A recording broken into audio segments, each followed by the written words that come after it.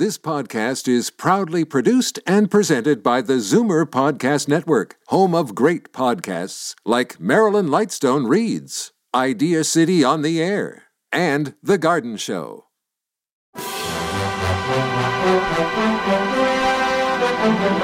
It's Zoomer Radio's Theater of the Mind with Frank Proctor. Open your mind as we fill your head with amazing thrills, chills, and laughs. Theater of the Mind. The best love programs from radio's golden age. Only on Zoomer Radio. Now, here is your master storyteller, Frank Proctor.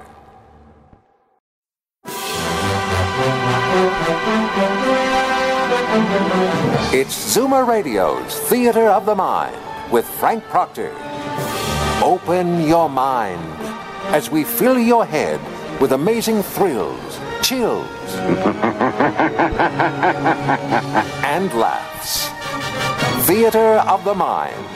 The best love programs from radio's golden age. Only on Zoomer Radio. Now, here is your master storyteller, Frank Proctor. Well, thank you, and welcome to the show. As we wrap up the week, we'll do it in fine style. From comedy by the excellent cast of Our Miss Brooks to the scary moments provided by Inner Sanctum we go.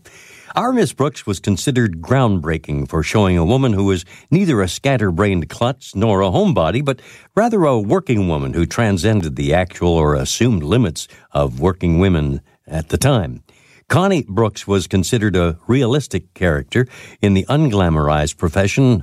She often joked, for example, about being underpaid, as many teachers are, and who showed women could be competent and self-sufficient outside their home lives without losing their femininity or their humanity. The show moved to television in the early 50s, and I like what Eve Arden had to say about what the role came to mean to her, and I quote, "I loved the theater originally, I still do, and I always had wanted to have a hit on Broadway that was created by me, you know, the kind of Judy Holliday and Born Yesterday thing. I griped about it a little, and someone said to me, 'Do you realize that if you had a hit on Broadway, probably 100 or 200,000 people might have seen it if you'd stayed in it long enough? And this way, you've been Miss Brooks, and everybody loves you, and you've been seen by millions. So I figured I'd better shut up while I was ahead.'" Unquote. Here's the episode first aired in 1949. For your entertainment and pleasure, here is Our Miss Brooks, starring Eve Arden.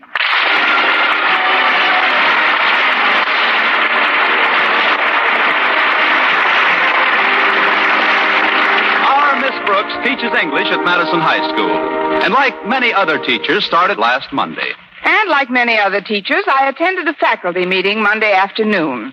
Here, our beloved principal, Osgood Conklin, gave me my semi-annual pat on the back. Then I picked myself up and walked back across the room. And he instituted his new crackdown plan. More discipline, less horseplay, everybody toe the line, run the school in an orderly manner.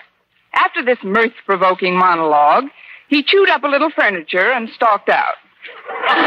Well, maybe it was the faculty meeting, or then again, maybe it was the watercress and cucumber sandwich I had before retiring. At any rate, I remember lying in bed Monday night and dozing off, when suddenly I seemed to be awakened by a loud pounding at my door.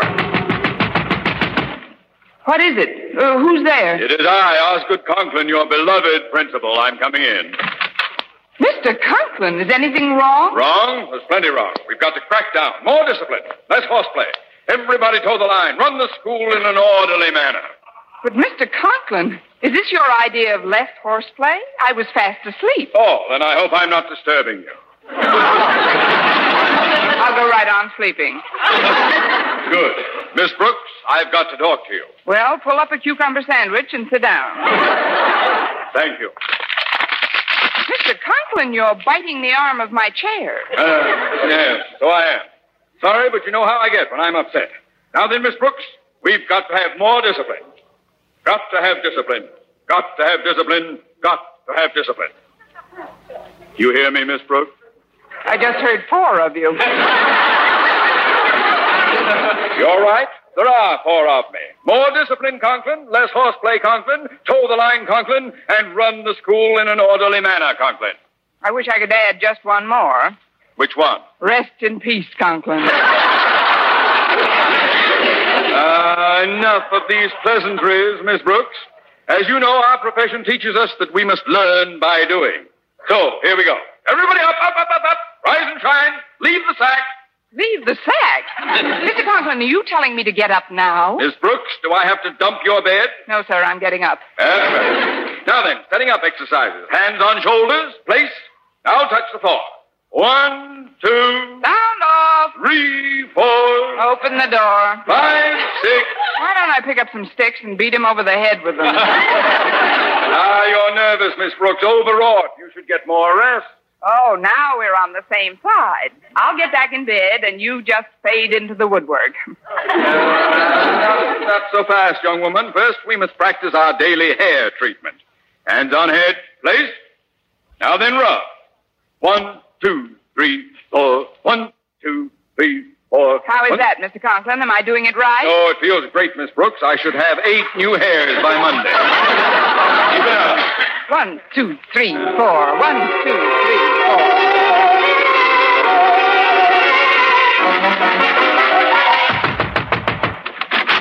Time to get up, Connie. 1, 2, 3, 4. 1, 2, 3, 4. Connie. 1. Why are you massaging that pillow? It's got to have 8 new hairs by morning. Connie, wake up. Huh? Oh, has he gone? Has who gone? Oh, just forget about it, Mrs. Davis. It isn't important. On the contrary, I think it's intriguing. Has who gone? Please, Mrs. Davis, it was just one of my nightmares. Oh, was it a bad one, dear? It was in Technicolor and starred Osgood Conklin. I spent half the night rehearsing how to get up in the morning. That's why I was so nervous when you woke me. Oh, I know how dreams can affect you, dear, but you must put them out of your mind when you wake up. Why, I had some bad dreams last night myself. You did? Yes, I was in a jungle somewhere surrounded by lions and tigers. But if my cat Minerva walked in now, I wouldn't jump up on the chandelier. I mean, you must have better control of your nerves than I have. Meow! See if we need any new bulbs up there, Mrs. Davis.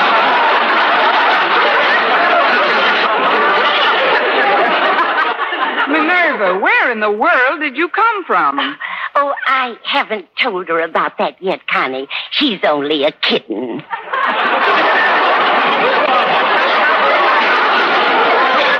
Well, you'd better have a little talk with her. She's been running around with a pretty old crowd. Oh, please, Connie, don't talk that way in front of her. Minerva's very high-strung. Yes, I know. Lately, that cat's been as jumpy as a person. Now, let's forget about nerves and bad dreams and hurry in for a nice breakfast. I've got a brand new secret recipe for you. A secret recipe, Mrs. Davis? Yes. If I tell you how I'm making your eggs this morning, will you keep it under your hat? Well, it may get my hairdo a little icky, but I'll try. I'm making you a delicious watercress and cucumber omelet. Oh, no. That's what started my nightmare.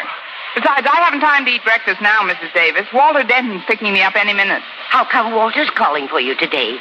Your car isn't in the repair shop again, is it? No, but I decided not to drive for a while after picking up a couple of hitchhikers last Saturday. But, Connie, why should that discourage you from driving? I picked him up on my bumper.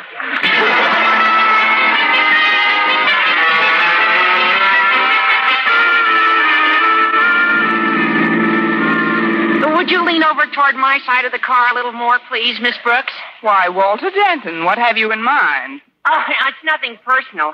I just want to get a good look at you in my rear view mirror. Yup, it's just as I thought. You look harassed and bedeviled. Yeah, but lovely.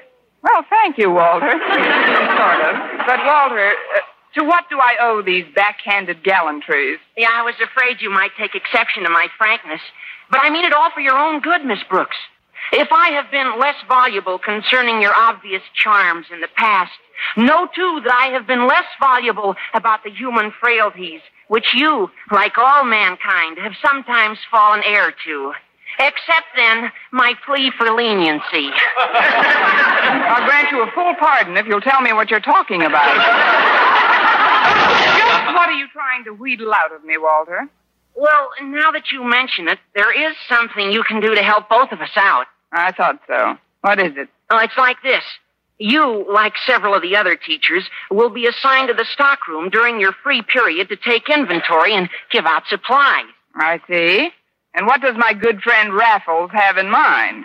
We split a carload of pencils and retire? Oh, no, Miss Brooks. My motives are purely altruistic. I merely want to assist an already overburdened teacher whose heart and spirit are big and willing, but whose mind and body may not long stand the strain put upon it by the forthcoming scholastic hassle. Now come clean. What's your cut in the projected Madison High School stockroom swindle? Cut? Oh, Miss Brooks, I'm surprised at you. Surprised and chagrined. Oh, when I think of your sense of integrity, your honesty... Please, Walter, if you polish this apple any more, it'll be too slippery to pick up. Now, come to the point, Walter. Well, whoever helps out in the stockroom gets first choice of the textbooks, right? Right. And you want to help me so you can get yourself the brand new books, nice and clean, right? Wrong. I want the old ones with the answers already penciled in. Now, why did I let that slip out? Oh, but you can see it my way, can't you? Sometimes in the impenetrable forest of education, the path is easier seen if someone has cleared the underbrush. Yes, but you're asking for a free ride on the bulldozer. Don't you think it would be better if you relied on your own work, Walter? After all, with an old book, you could be copying somebody else's mistakes. Anybody's mistakes are better than mine. Well, if you put it that way, Walter. Gee, thanks, Miss Brooks. Well, here we are. Thanks for the lift, Walter. I'll run along in now. Oops. Ooh. Gosh, Miss Brooks, didn't you see that mud puddle? Of course I did. I just thought it might be fun to go wading. Well, can I help you scrape off the mud? Well, I haven't time now. If I can just sneak by Mr. Conklin's office, I'll clean up when I get to my room. But suppose you can't sneak by his office. That, Walter, I refuse to contemplate. Believe me, if Mr. Conklin sees me tripping through the hall on these 2 lumps of mud, my name will be Shoes.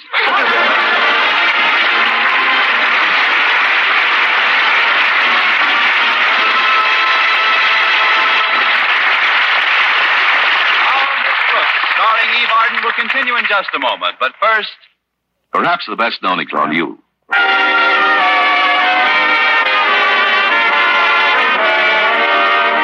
And now, while our Miss Brooks is quietly sloshing down the corridor in her muddy pumps, let's look in on Mr. Conklin, Madison's beloved principal, and adjust our wavelength to his stream of consciousness. So we come to the start of another school day. A nice muggy one at that, as if I needed bad weather to make me irritable. The teachers in this school have simply got... Now, who's that tracking her dirty shoes through our hallowed halls? Think she's going to sneak past my office, does she? Well, we'll just wait till she's even with the door. And then... Oh, who knows that?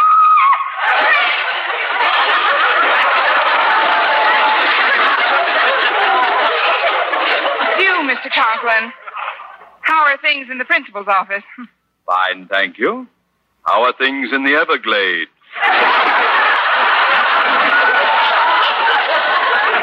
Just take those shoes off and step in here for a moment, Miss Brooks. I want to talk to you. Yes, sir.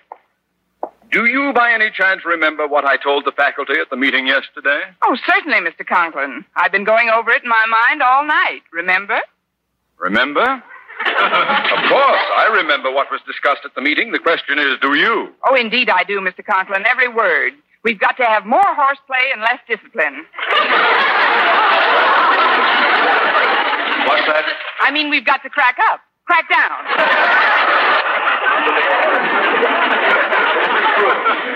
I won't have a repetition of last term's lack of discipline.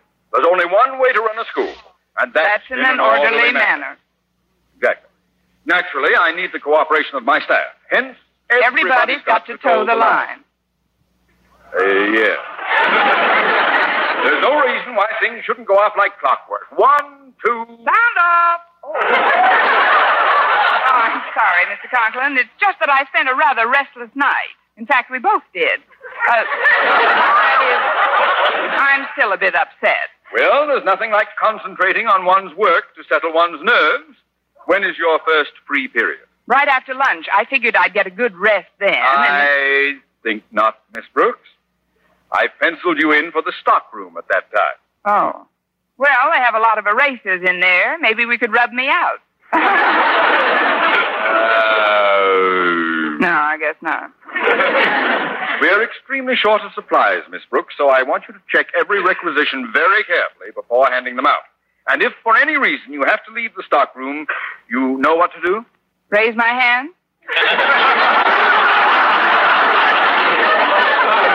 You lock the door. Is that clear? Yes, Mr. Conklin, I locked the door. Well, I'll be running along now. One moment, Miss Brooks. Haven't you forgotten something? Oh, yes. Rub 2, 3, 4. Rub. Mrs. Brooks, get your fingers out of my head.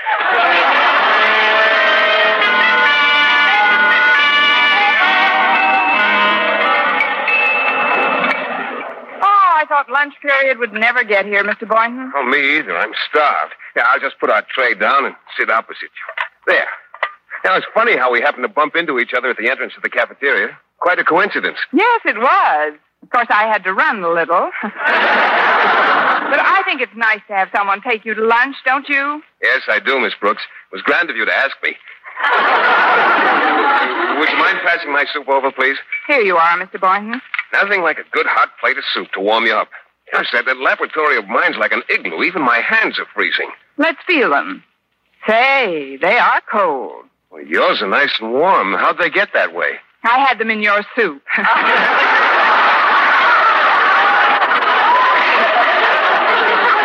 know, it's a shame we don't have a better heating system in this school, especially in the biology lab with all those little mice and rabbits and students. You're right, Miss Brooks. I was talking to Mr. Jensen, the janitor, about it, and he's promised to speak to Mr. Conklin and get him to inspect the system himself. You see, I have a lot of electrical appliances in the lab now, but none of them give off much heat. I've got to have another outlet if I'm to attach any others. Excuse me, Mr. Boynton. Hi, Miss Brooks. Hello, Walter. Well, we'd better be getting down to the stockroom. I don't want you to get nervous when the requisitions start pouring in. Or the books with the answers in them start pouring out, Well, all right, Walter, we might as well get going. Will you excuse me, Mr. Boynton? Oh, sure, Miss Brooks. And even though you asked me to lunch, I don't want you to worry about the check. Oh, well, that's very nice of you. I'll pay my own, Miss Brooks. You just take care of yours.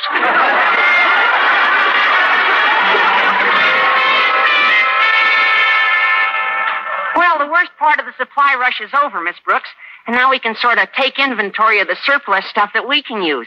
That is, you can use for your class. Like what, Walter? Oh, paper, pencils, staplers. They bring 40 to 50 cents on the outside. And I really need one for my schoolwork. And then there are inkwells, paper clips. This stockroom is only 2 doors from your room, Miss Brooks. Why don't I get an armful of stuff and stash it away under your desk right now? Walter, I am an English teacher, not a fence. There's no such thing as surplus in the school system. Everything has to be requisitioned and... Wait a minute, what's this? That? Oh, that's an electric heater, Miss Brooks. An electric heater, Why, that's just what Mr. Boynton needs for his lab. I know what. I'll hook it up right now and surprise him. But what about a requisition? Walter, can I trust you? Oh, you know you can, Miss Brooks. Of course, and I do. So if you'll keep quiet about this heater, I'll get you a requisition for a brand new stapler. Gee, that's swell of you, Miss Brooks. Now I can take this one out of the lining of my jacket.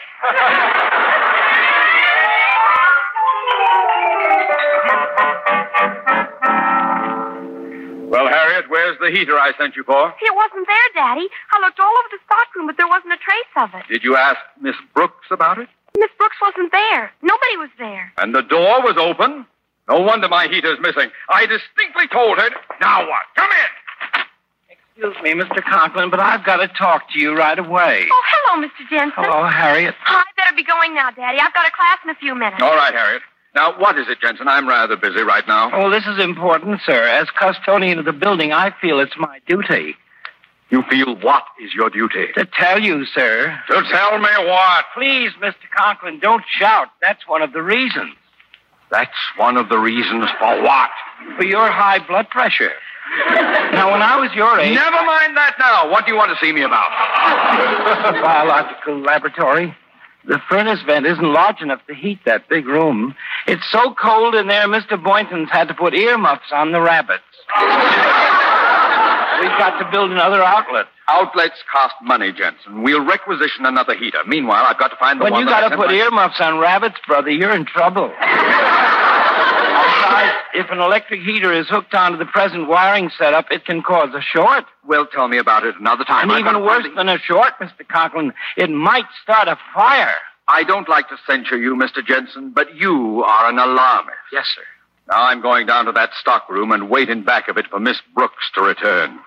I'll teach her to leave doors open.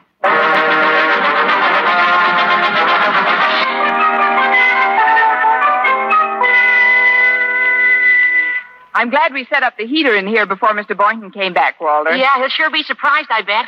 Come on, Miss Brooks. Oh, there's the next class. I've got you in English this period. That's a coincidence, Walter. I've got you, too. Oh, Walter, here's the stockroom and the door's still ajar. Didn't you lock it when we left? No, I thought you did. Give me that key. There. Mr. Conklin would have a fit if he found this door open.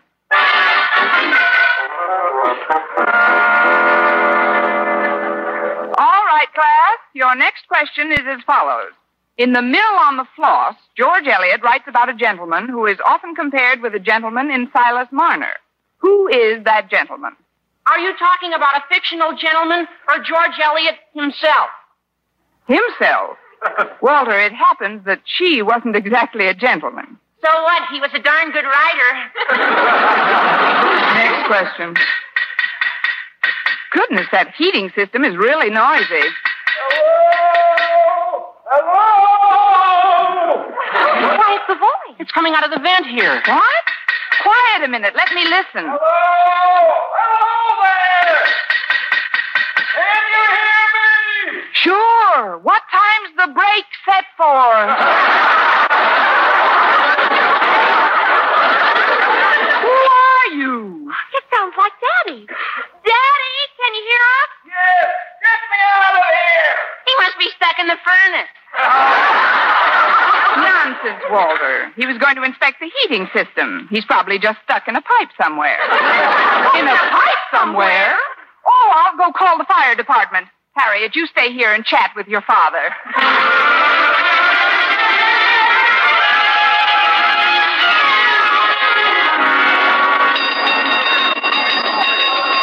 Why, Mr. Boynton, what made you ring the gong for a fire drill? Well, I heard you calling the fire department, and I thought... Oh, but that's not for a fire. Mr. Conklin's stuck in a pipe somewhere, and I just called the department to get him out. Well, most of the kids are out in the street by now. I better go keep them in line. A little extra preparedness won't hurt any. Stuck in a pipe. Oh, I'd better get back to my own room now. Uh-oh, here come the firemen. Well, here we are. Where's the fire? Right this way, Chief. Here, come on, men. There isn't any fire, really. You see, it's just that somebody's caught in a pipe. Caught in a pipe? For this, I left a hand with 100 aces and a double pinochle in it? Oh, please do something. My daddy's stuck somewhere. You've got to get him out. Well, where is he? Well, he was coming in over this vent here very clearly. All right, let's get at this thing with our picks, man. Oh, my, Walter, there's enough confusion around here as it is. Okay. Go tell Mr. Boynton to send all the children home immediately. Okay, Miss Brooks. Keep going, men. We've got to get him out of that pipe. I wonder where most of them are. Oh, what's that? That seems to be coming from the stockroom. Hey, it is in here. Well, let's see now. Did Miss Brooks give me back the key? Oh, yeah. Here it is.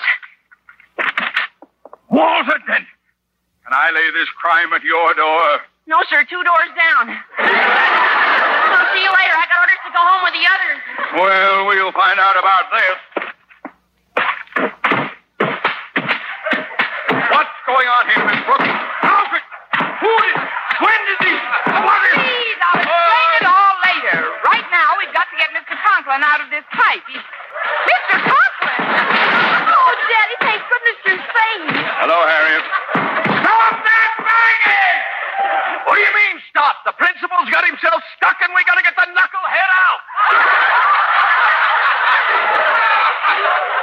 information. I'm the knucklehead who started. I'm the principal of this school. Mr. Conklin, how did you get out of the pipe? I was never in the pipe. But we heard you. You yelled, "Get me out of here." Yeah, what's the idea of yelling, "Get me out of here," if you're not stuck in here? I was locked in the stockroom. Obviously, this heat event connects with the vent in there, and as any idiot could figure out. Well, how does any idiot get himself locked in a stockroom? That will be all of that. I've had enough abuse from the fire department. Yes, we've had enough abuse from the fire department. Quiet, Miss Brooks. Now then, fireman, please remove your pickaxe from the school woodwork. Well, you needn't get so huffy.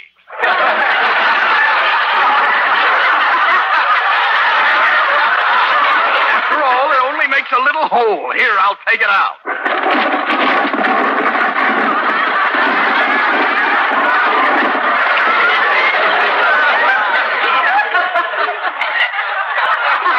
Just what we needed, a larger classroom. Now then, Miss Brooks, I want some explanations, and I want them fast. Yes, sir. Who locked me in the storeroom? Where are all the students? Who called the fire department? Yeah, that's what I'd like to know. Don't you realize that these false alarms cost the city money? Now we gotta pack all our stuff up. What are all you firemen standing around for? Why don't you do something? Relax, Mr. Boynton. Mr. Conklin's out now. There's nothing left to do. Nothing left to do, but my lab is on fire. What? That's more like it. Come on,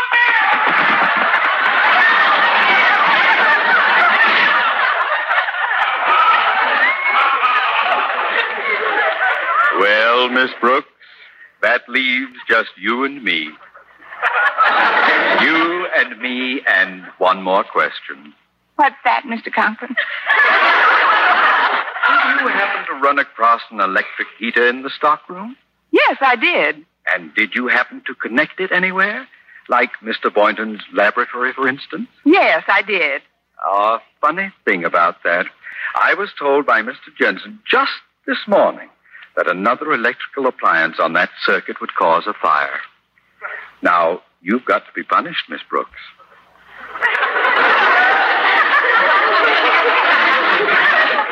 You hear me? You've got to be punished!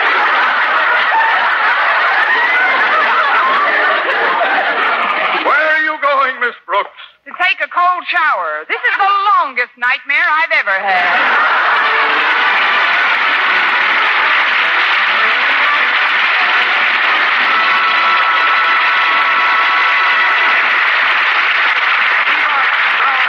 Returns in just a moment, but first... Hello there. This is Del's Good Neighbors.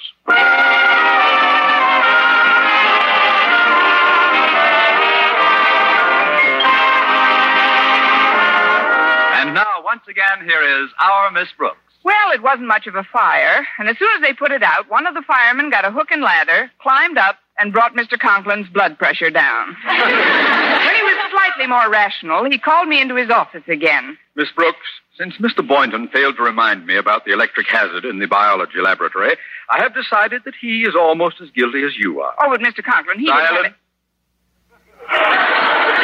You, Miss Brooks, will stay after school and help Mr. Boynton clean up the debris those firemen left behind. I don't care if it keeps you both here all evening. Mr. Conklin, is that my punishment for starting the fire? Exactly. Got a match?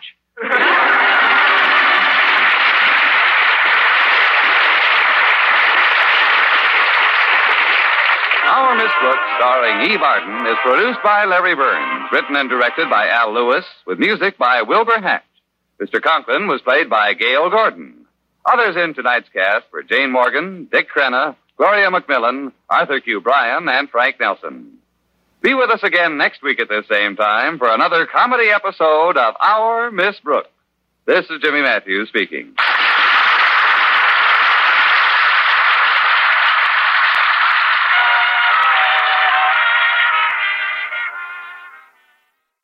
Time now for Inner Sanctum and the episode entitled The Black Art.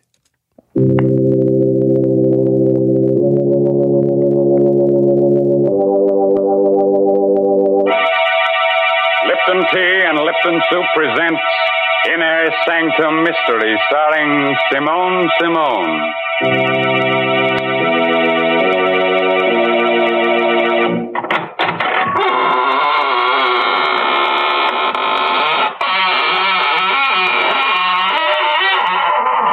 Good evening, friends of the Inner Sanctum. This is, of course, Raymond, your host. Please come in, won't you? Make yourself comfortable in any gloomy corner. We had intended to have a real surprise for you tonight. Instead of myself, we were going to have a guest ghost to act as host. But, unfortunately, this real ghost caught pneumonia, and he's in a very grave condition. The doctors have given up all hope. He's going to become alive. Well, Mr. Raymond, I must admit I'm glad that ghost couldn't come. It's difficult enough to talk to you, but heavens, I wouldn't know what to say to a ghost. Oh, well, that's simple, Mary. All you have to do is find out whether it's a he ghost or a she ghost. And if it's a she? Oh, then you compliment her on her appearance. You say, darling, what a divine sheet you're wearing. That's right, Mr. Raymond. The ladies are always interested in something new to wear. And right now, I'm going to tell them about something they'll all want. It's a lovely piece of jewelry, a real sterling silver medallion about an inch in diameter. It's the kind of jewelry you find at those smart shops on Fifth Avenue in New York. But the only way you can get it is from Lipton's. The medallion is decorated with a Chinese inscription, and it's hung on a narrow black rayon satin ribbon. That's the height of fashion this year, you know. And here's how you get the medallion. Just send 25 cents and the box top from a package of Lipton's, the tea with the brisk flavor, to the Lipton Tea People, Box 92, New York City. Yes, that's Box 92 in New York City. And now it's time to begin. Our story is called The Black Art. It's an original tale by Milton Lewis, and our star tonight is that glamorous motion picture star, Simone Simone, who'll play the role of Claudine. So, gather close and get ready to hear a sweet little tale that'll make you wake up screaming for at least the next 2 weeks. You all set? Now remember, if you don't want your hair to stand on end, get someone to sit on your head. Okay?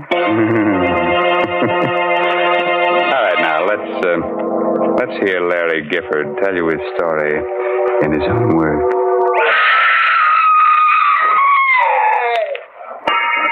Wish I never heard that scream. I wish I never saw a body lying there. Blood all over the room. The knife on the floor near her throat. I'll never forget it. I'll never forget how I picked up the knife. I'll never forget the sweat that came creeping out all over me when I heard the door slam. Stand where you are. If you make a move, I'll blow your head off. Don't shoot, Copper. Drop that knife. Okay. What's your name? Larry Gifford. Look, I'm from Chicago. Stranger, huh? Yeah, what of it? What's her name? Her? I don't know. I never saw her before. Look, you don't have to frisk me. I haven't got a gun. Shut up.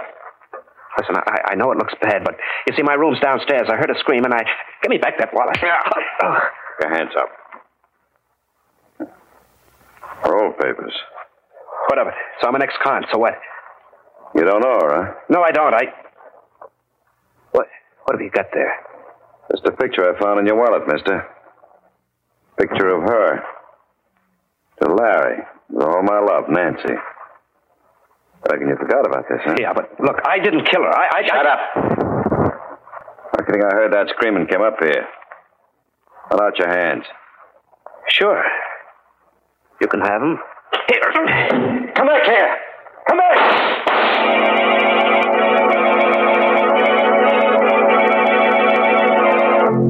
I didn't get far. The crowd in the streets nabbed me. They got it when they heard the shots and the scream. I was dumped in jail. Well, this was a little burg in the bayou country, not far from New Orleans. I was the biggest thing that hit the town since Ripley's Believe It or Not. For them jerks, my trial was a bigger show than Carmen Miranda and Gypsy Rose Lee doing a trapeze act. In no time at all, they sentenced me to be hung. It was the night before they were going to take me to the state pen for the necktie party. I was sleeping, dreaming I was in Africa. They were beating them drums, tom-toms. Suddenly I woke up. Moonlight was shining through the bars of my cell. I listened. Someone was beating like a tom-tom on the wall of my jail. Who is it? Who's doing that? Larry Gifford. Yeah, that's me. Were you beating on the wall? Yes. I'm under your cell window. What do you want? Drop one end of your die through the bars. Okay. There. I've got it. What are you doing? Pull up your die. Okay.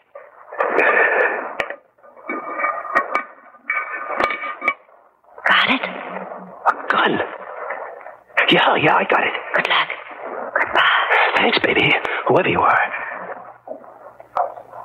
What's going on there, Gifford? Huh? Oh, nothing. Why? I heard talking. Oh, I was talking in my sleep. Never done that before. I never was going to be hung before. What you holding there? Come here, I'll show you. What's that? A gun? Yeah, and it's got enough bullets to fill your head with lead. Go there. Open that door. Open it or I'll give it to you between the eyes. Go on. Don't shoot. There. Okay, now take your gun. Give me those keys. There. See how you like it in there for a while. Come on. Stop him! Prisoner escape! Let me out! Prisoner escape!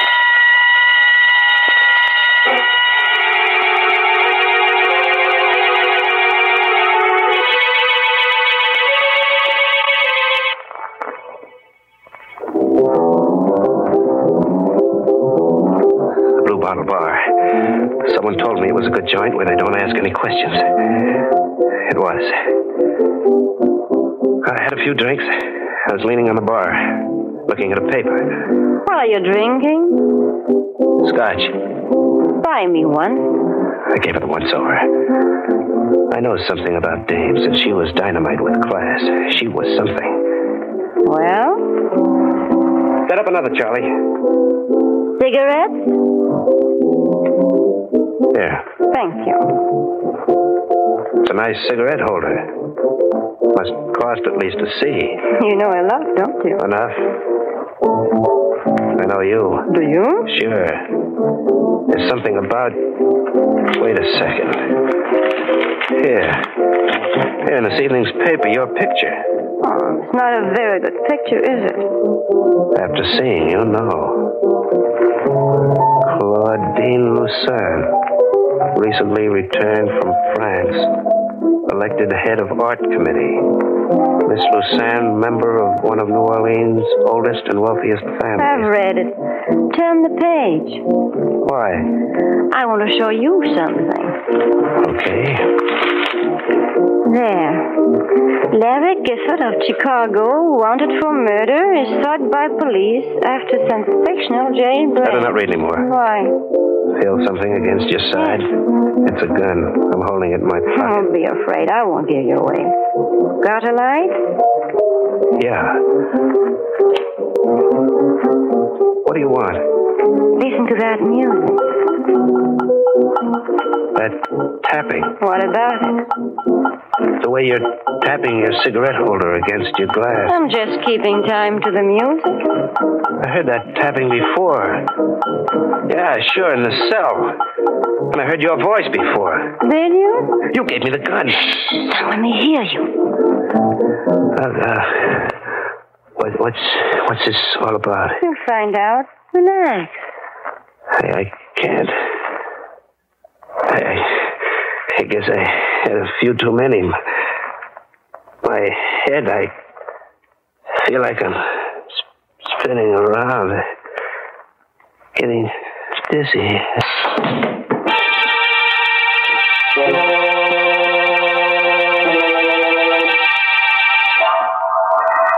Two green eyes, pink with blood around the edges, looked at me out of a queer furry head.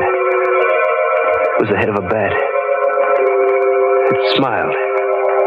It had sharp little bat teeth that had pink on them. There was an ache in my throat. I looked again. It wasn't a bat's face. It was hers. Claudine's. I was dreaming. Larry? Oh, my suite at the hotel. How'd I get here? You passed out at the Blue Bottle. I brought you here. When? 2 hours ago. Oh, I must have been sleeping. I had the queerest dream. I thought... Oh. What's the matter? Oh, my throat. That pain, like a knife. Those green eyes of yours. That red mouth. And those white teeth. Look, we're going to have a showdown right now. I'm... Where's my gun? I took it. Look, what do you want with me? Nothing you don't want to do yourself. Don't talk in riddles. Have you ever been in love? Sure, dames are always falling for me. Why? I guess that's what happened to me. Are you kidding? No. Do you think I'd get you out of jail if I were? But I never saw you before. I saw you at the trial. That's where it happened. Oh, how can a dame like you go for a guy like me? I don't know. But it happened. I don't believe it. I'm sorry. Come here. Yes? I'm going to kiss you, baby. Larry. Oh, Larry.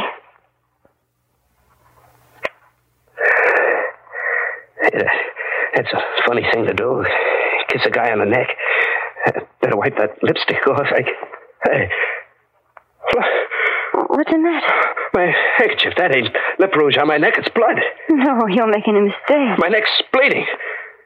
What kind of a dame are you, anyway? I'm getting out. No, don't. If you go, I'd tell them who you are. Oh, you will? Yes, and I... Ow! You won't tell them for a while, baby.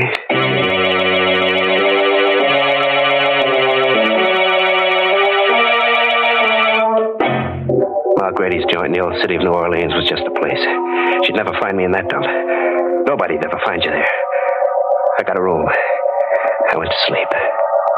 I was safe. Then I heard it again. That same rhythm. It woke me up. I heard it, but I couldn't believe it. How could she know I was here? Or was it her? There was nobody in the room. I opened the door. Nobody outside. I slammed it. The beating stopped. I turned around. Looking into the muzzle of a gun. Sit down, Larry. How'd you get here? My Grady ran to the room next to you. There's a connecting door. What's the idea of the gun? Can't you guess? You gonna kill me? Maybe. Well, you're going to a lot of trouble to bump off a guy who's gonna be hung anyway. Do you want to die? No. There is a way you can live. How? By coming with me. Yeah. What else have I got to do? Marry me. You're out of your head. You hate me? No, I don't. I don't hate you. I'm scared of you. Yeah, I've never been scared of anybody the way I'm scared of you. Scared enough to do as I say? Maybe. I had hoped you would love me. Maybe I do. You're lying. No, baby. It's no use. Look, what are you going to do? Kill you? No, put the gun down. Give me a break. Don't.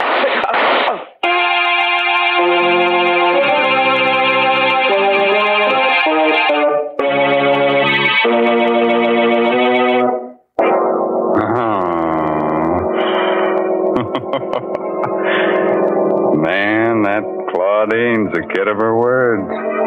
When she tells someone she's gonna kill him, she does it. She'd make a wonderful wife for some Frankenstein monster. She's attractive, a good killer, and she has a well-developed taste for blood.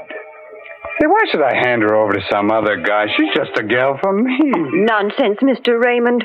Why, Mary Bennett, I believe you're jealous. I am not. Yes, you are. You're thinking what a handsome couple you and I would make strolling down the avenue, me dressed in a shroud, and you wearing your new sterling silver medallion. Now, don't you go making fun of my lovely medallion, because I want all the ladies to send in for one.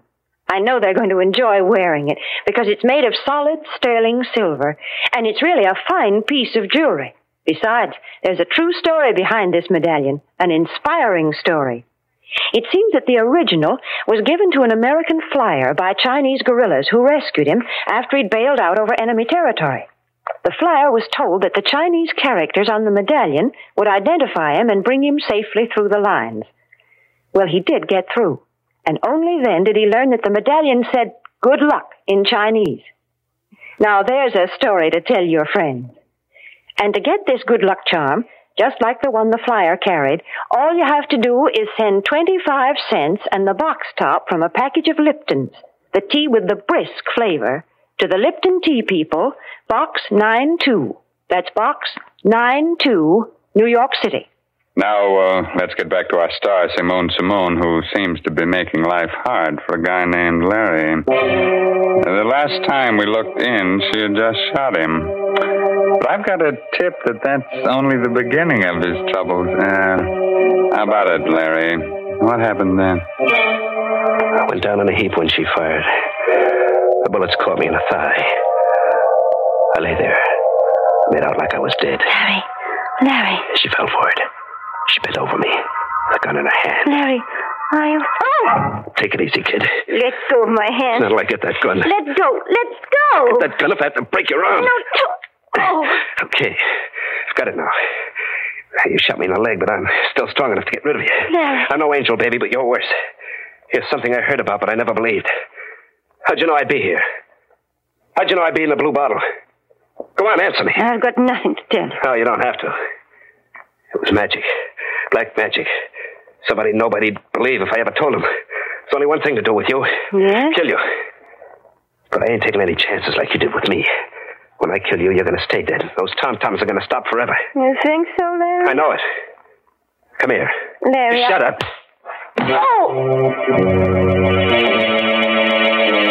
I knocked her out cold. She lay on the floor. I put the muzzle of the gun to her temple.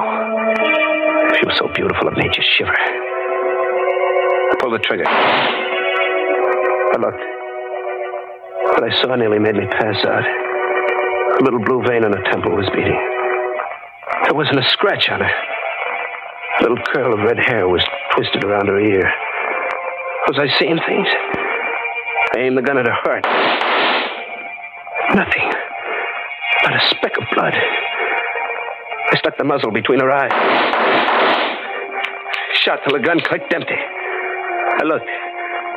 The white skin on her face looked more beautiful than ever. I had to get away. Out of the same city where she was, out of the same state, the same world.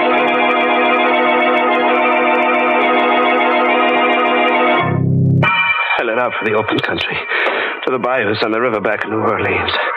My wounds festered as I dragged myself through the swamps, and I got a fever. It was like a nightmare. In my head, I kept hearing them tom-toms. I couldn't take a train or a bus or go to a doctor. I'd be caught. One night I saw a big house shining in the moonlight. I decided to take a chance. I knocked at the door. What is it? Sorry, miss. I was hunting. I had an accident in my leg. Oh. If you let me come in and call a doctor, I'd be very grateful. You don't want to come into this house. Can't you see I need help? You'll never be helped here. There's nothing good here, only evil and fear. So go away, please. I'm warning you. Go away before my sister comes out. What's the matter with you? Don't you see I can hardly move? Go away while you still have the strength to crawl away. Now, believe me. Tell Mr. Gifford to come in and close the door, Cassie. That voice. That's my sister. It's your sister. Claudine Masson. Good evening, Larry. I was wondering when you'd get here. You know him? Yes. Mr. Gifford and I are old friends. Friends? How can you have a friend? Now, Cassie. She's someone like you. You mustn't mind her, Larry. Cassie isn't quite well. I don't know who you are, Mr. Gifford. But I do know that she's brought you here to kill me. Cassie? I knew it would happen on a night like this when the moon was full. She's been preparing for it for months. I've told everyone about it, but no one will believe me. I've told them again and again, and they say I'm insane. They think I've lost my mind. But she is going to murder me. Tonight, while the moon is full, she's going to murder me. Oh. Go to your room, Cassie, immediately. Oh. Yes. Yes. Go. I'll go. did you get here? I live here. Come, Larry. You must know by this time that you cannot fight me. Yes, I thought I'd never see you again. I'm not well. I've got a fever. Hey, that tom-tom beating in my brain. I can't stop it. It's getting louder and louder.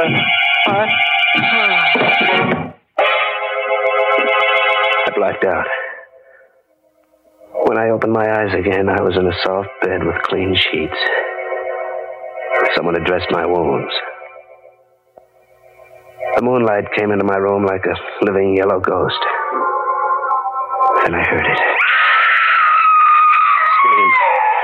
Just like the one Nancy made when she was killed. I limped out of bed, went to the room next door. It was Kathy on the floor, murdered. The knife was still in her neck. And I heard it again. The tom-tom. Queer sounding this time. I felt myself beginning to sway to the rhythm like a dancer. Then I did something I couldn't stop myself from doing. I put my hands down, drew out the knife. I wiped my bloody hand on my shirt. Suddenly I looked up. She was there. Claudine. Drop the knife, Larry. What have you got in your hands? These? These came from the skeleton of someone who was once alive. You're not a woman. You're a devil. I'm gonna... Don't come any closer, Larry. I don't want to kill you just yet. Just yet? So we're close to the payoff. Yes. You're trembling, Larry. Who are you? There's no reason why I cannot tell you now. You don't believe, do you, that there are unseen powers that can be controlled by someone who knows how? I can believe anything about you. Thank you, Larry. Your heart is pounding like a throbbing drum, isn't it, Larry? You can feel death close, can't you? What have you got to say to me? I'm going to tell you a story, Larry. The story of a child who was brought up on this estate by a strange old woman, a conjure woman. In her head were all the black arts of the world. She taught me. Why are you telling me this? It amuses me to watch you, a murderer, helpless and terrified. So terrified you can hardly breathe. I find it very exciting. Then it was blood I found on my handkerchief. Yes. It is one of the ways to gain complete power over a person. And a tom-tom. Another spell to make you do what I want. And the murder of your sister? You want me to be the patsy for that? You're beginning to understand. You see, Cassie and I inherited the estate. There's really not enough for both of us. Tell him I did it. Yes. And that I killed you in self-defense. What are you looking at me that way for? I was remembering something. Remembering? Oh. That kiss, baby, wasn't it? You're a devil, but still a woman, ain't you? You didn't forget that kiss, did you? No. Well, what are you going to do? Come here. Closer. Well? Don't move. There. You're going to let me live? Live when it's my life against yours, you fool. I'll put that gun down. When I'm finished. Please, give me a break. I'm begging you. Begging you? I'll do anything you say. Just give me a chance, please. Here it comes, Larry. Between your eyes.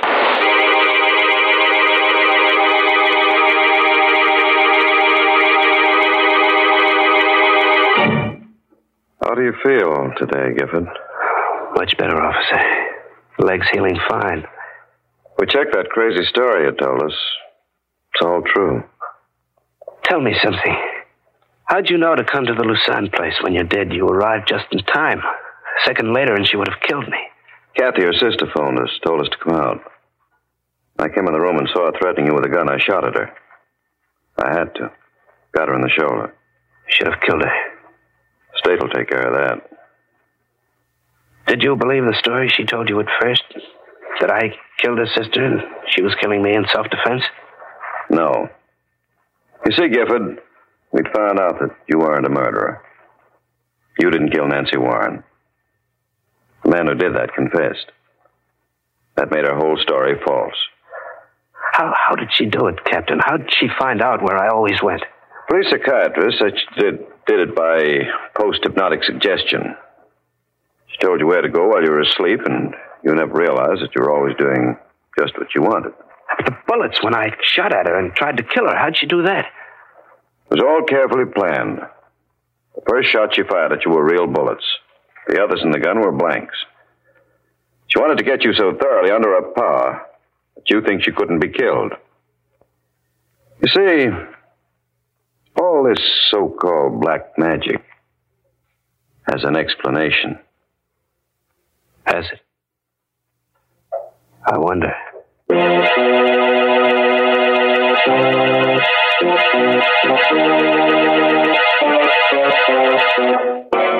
Oh, that black magic. I tell you what I'm going to do. Step right this way, friends, and get yourself a post-hypnotic suggestion. Spell it backwards and you get murder. What's that? You can't spell. Ain't you lucky? Talking of luck, Mr. Raymond, I think Larry Gifford was mighty lucky to escape that awful woman. Oh, well, you see, Mary, it's very simple. He probably wore one of your good luck medallions. Oh, now that's plain silly. A man wouldn't wear a medallion on a black rayon satin ribbon. It's the ladies who like jewelry. Yes, that's why I know that they'll appreciate this solid sterling silver medallion that the Lipton people want to send them. And ladies, here's how you get it. Send just 25 cents, which includes tax and postage, with a box top from a package of Liptons, the tea with the brisk flavor, to the Lipton Tea People, Box 92 in New York City.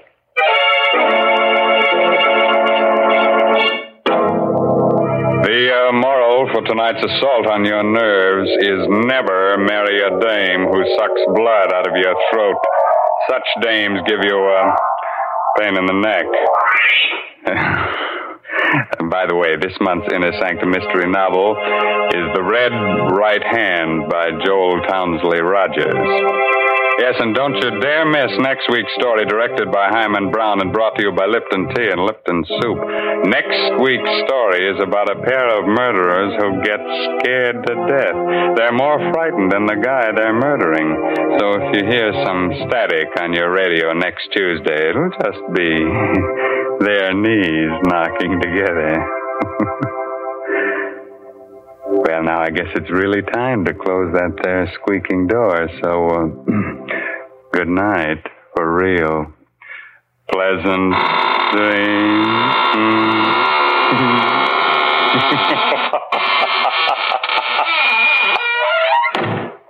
Folks, the next time you send a box of food to your boy overseas, be sure to include a package or two of Lipton's Noodle Soup Mix.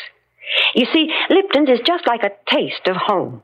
It has the same homemade chickeny taste as the soup you make yourself. The soup your boy's always been so fond of. That's why it's such a thoughtful, welcome little gift to send Lipton's. And as you know yourself, Lipton's noodle soup makes a grand snack. So remember, send a package or two to your boy.